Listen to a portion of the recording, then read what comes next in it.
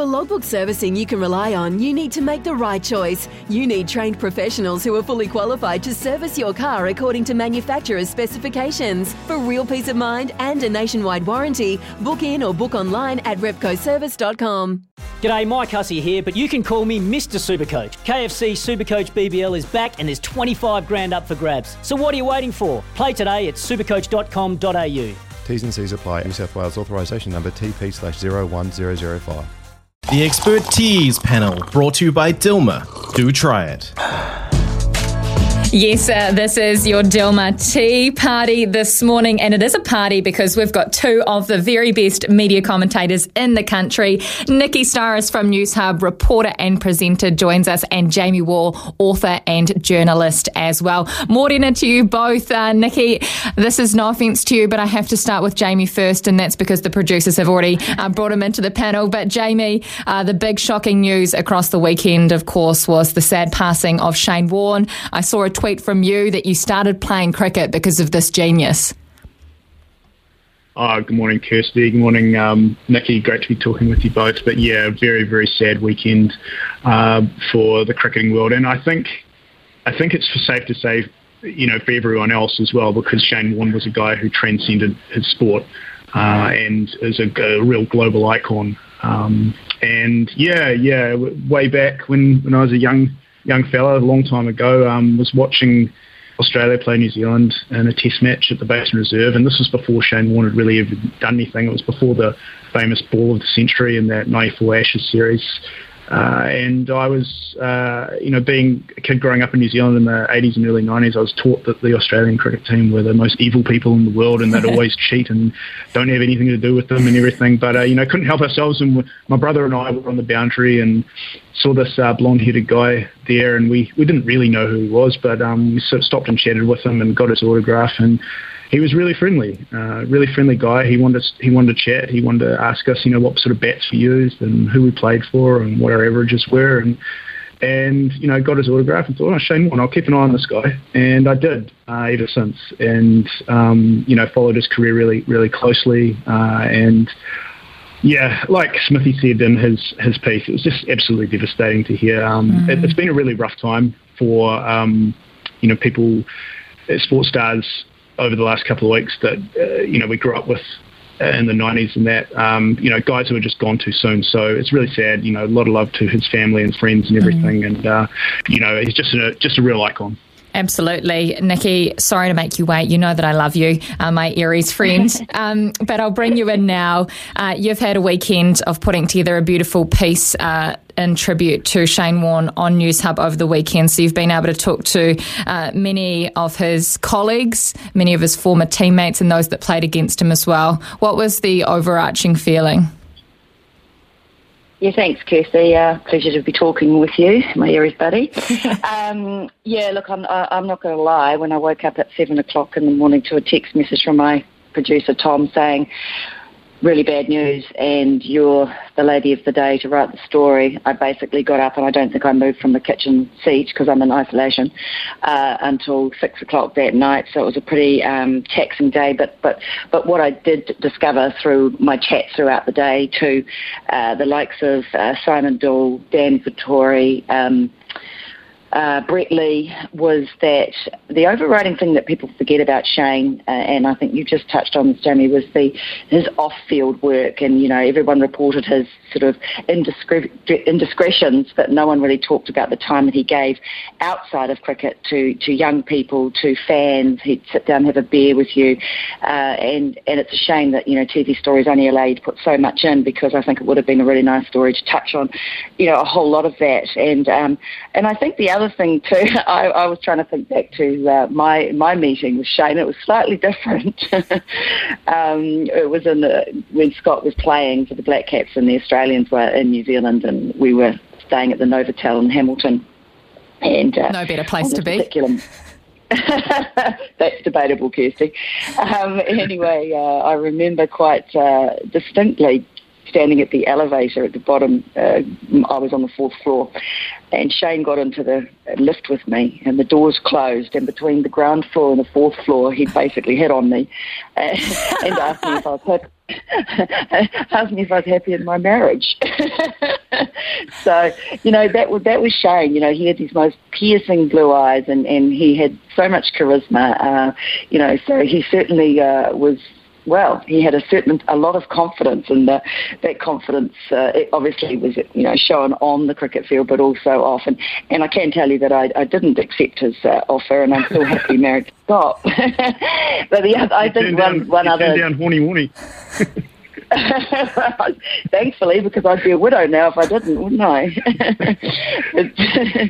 But one thing I do also remember from Scott's perspective is we were in England, and Warning was playing for Hampshire and Scott was playing for Middlesex, and we were at Southgate, which is a very small ground in north of London, and I came along to watch the end of one of their 4-day matches, and I sat right on the boundary, so I was very, very close to the action.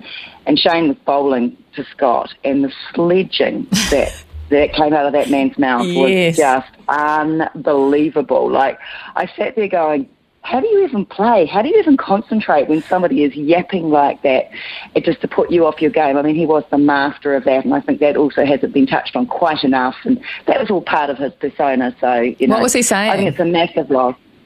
Oh, you probably don't want to know, Kirsty. There was swear words. There was, sort of bad things said about your mother or your father or your friends or your ability to play cricket. You're a shit cricketer, Cyrus. Think typical cricketing sledging. And I remember saying to Scott afterwards, crikey, how do you bat through that? He goes, it's just part of the game. And the Aussies were masters at it. So, look, huge loss for the world, I think, and for Shane's family and for the cricketing community. And, I'm still coming to terms with it too myself. It is shocking news that has literally rocked the world. Beautiful stories and tributes from the two of you, though, and there will never be another Shane Warne. There is no doubt about that. Quick break for News and Sport with Emma, and then we'll come right back to our panel right after this. The Expertise panel, brought to you by Dilmah. Do try it. Oh, that's a lovely voice, isn't it, Logan? We are joined by Jamie Wall and Nikki Staris on the panel this morning. Jamie, I'll come back to you. Round 3 of Super Rugby. Well, it produced a lot of action, didn't it? I'm not sure where we should start, but I think the biggest news coming out of the weekend is the fact that Roger Tuivasa-Sheck is injured. We know that he'll play no part in the Blues match this Friday night. How big a loss is this for the Blues, and where do you think the Blues are at after their first victory? Yeah, a really good question, actually, because I think that if you look at their first 2 games, they probably played about 10 times better in the one they lost than the one they won. And I think that Roger's loss, obviously, it's a big one, but at the same time, he had only played 2 games, and they do have some pretty good midfield cover there and the ability to push everyone in. So I think they'll survive. It's more, for me, the question about the Blues is their kind of way to know how to close out a game, because they snatched defeat from the victory in the first one. They did to replicate it in the second off a couple of really, really boneheaded plays at the end there.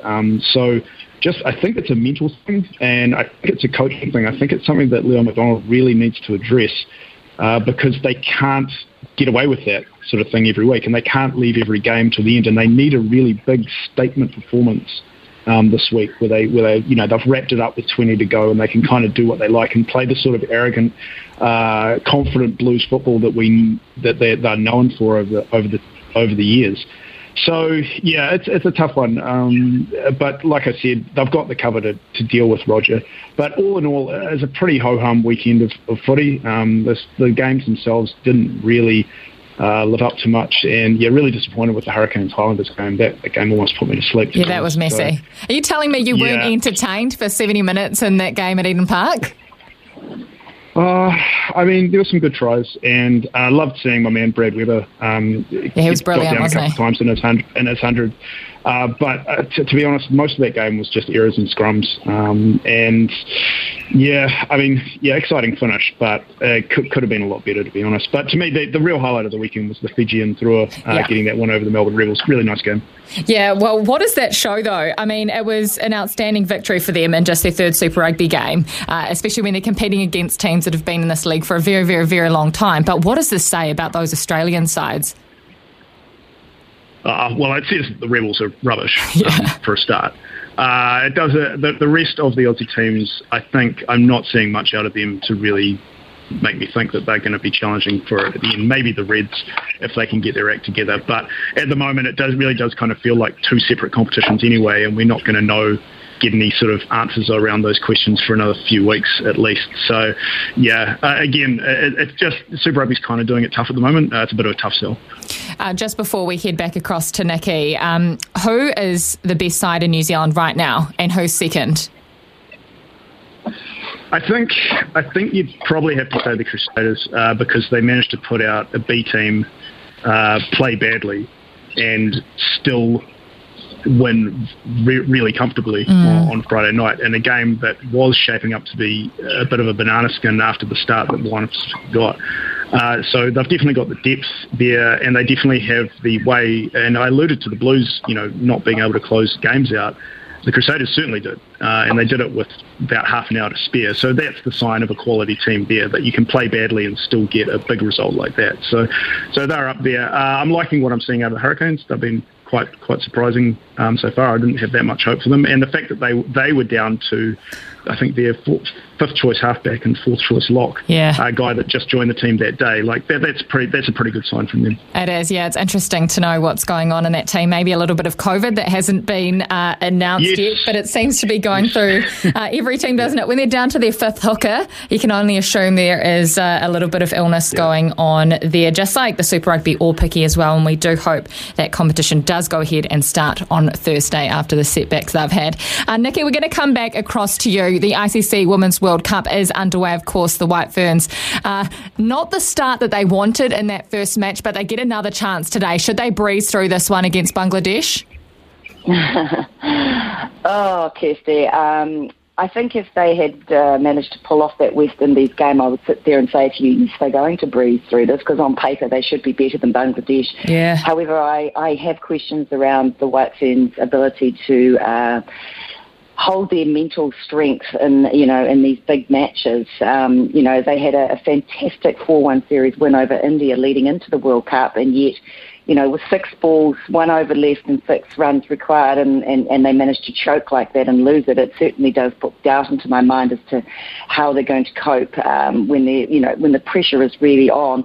Let's only hope that today the weather plays ball too, because I believe that the forecast in my beloved Dunedin, apparently it's going to be raining. So I think if they can manage to get a game, whether it's rain reduced or not, that's actually crucial, because you don't want to be taking tied points out of a match that, you really should be taking 2 points from. And here's the other thing, they beat Australia in the warm-up game. They chased down some horrendous total, and they've got them coming up also soon. So the key for me will be that the top 4 New Zealand batswomen must fire, and they all must fire. We saw it through Devine against the West Indies, but unfortunately Bates, was out really cheaply. You need Devine, Bates, Satterthwaite, and probably Amelia Kerr to fire on the day to really stand any chance of progressing in this tournament.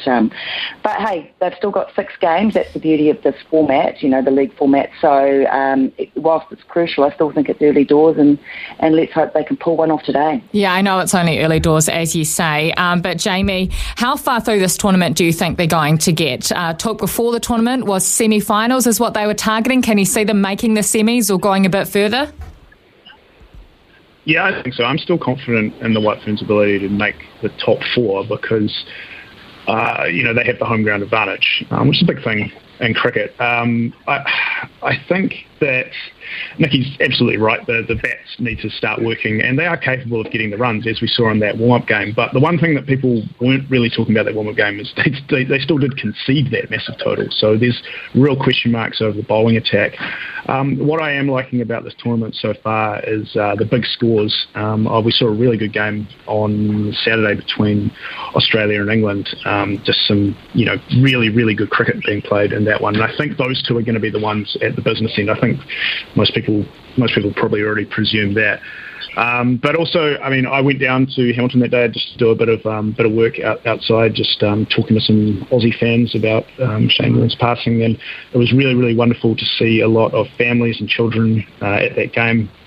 A lot of young girls there getting inspired by what is going to be a really landmark tournament, and just hopefully by the end of it we're going to be able to see some bigger crowds in there, because it's a really inspiring thing for a lot of young people, and a really reasonably priced tournament to go and watch. Absolutely. Thank you so much, Nicky Starris, Jamie Wall, for joining us on the Dilmah panel today. Dilmah celebrating 30 years of tea in New Zealand. You two have been absolutely brilliant, as always. Thanks, Kirst. Thanks, Kirst. Yeah, Jamie. Thanks, guys. For logbook servicing you can rely on, you need to make the right choice. You need trained professionals who are fully qualified to service your car according to manufacturer's specifications. For real peace of mind and a nationwide warranty, book in or book online at repcoservice.com.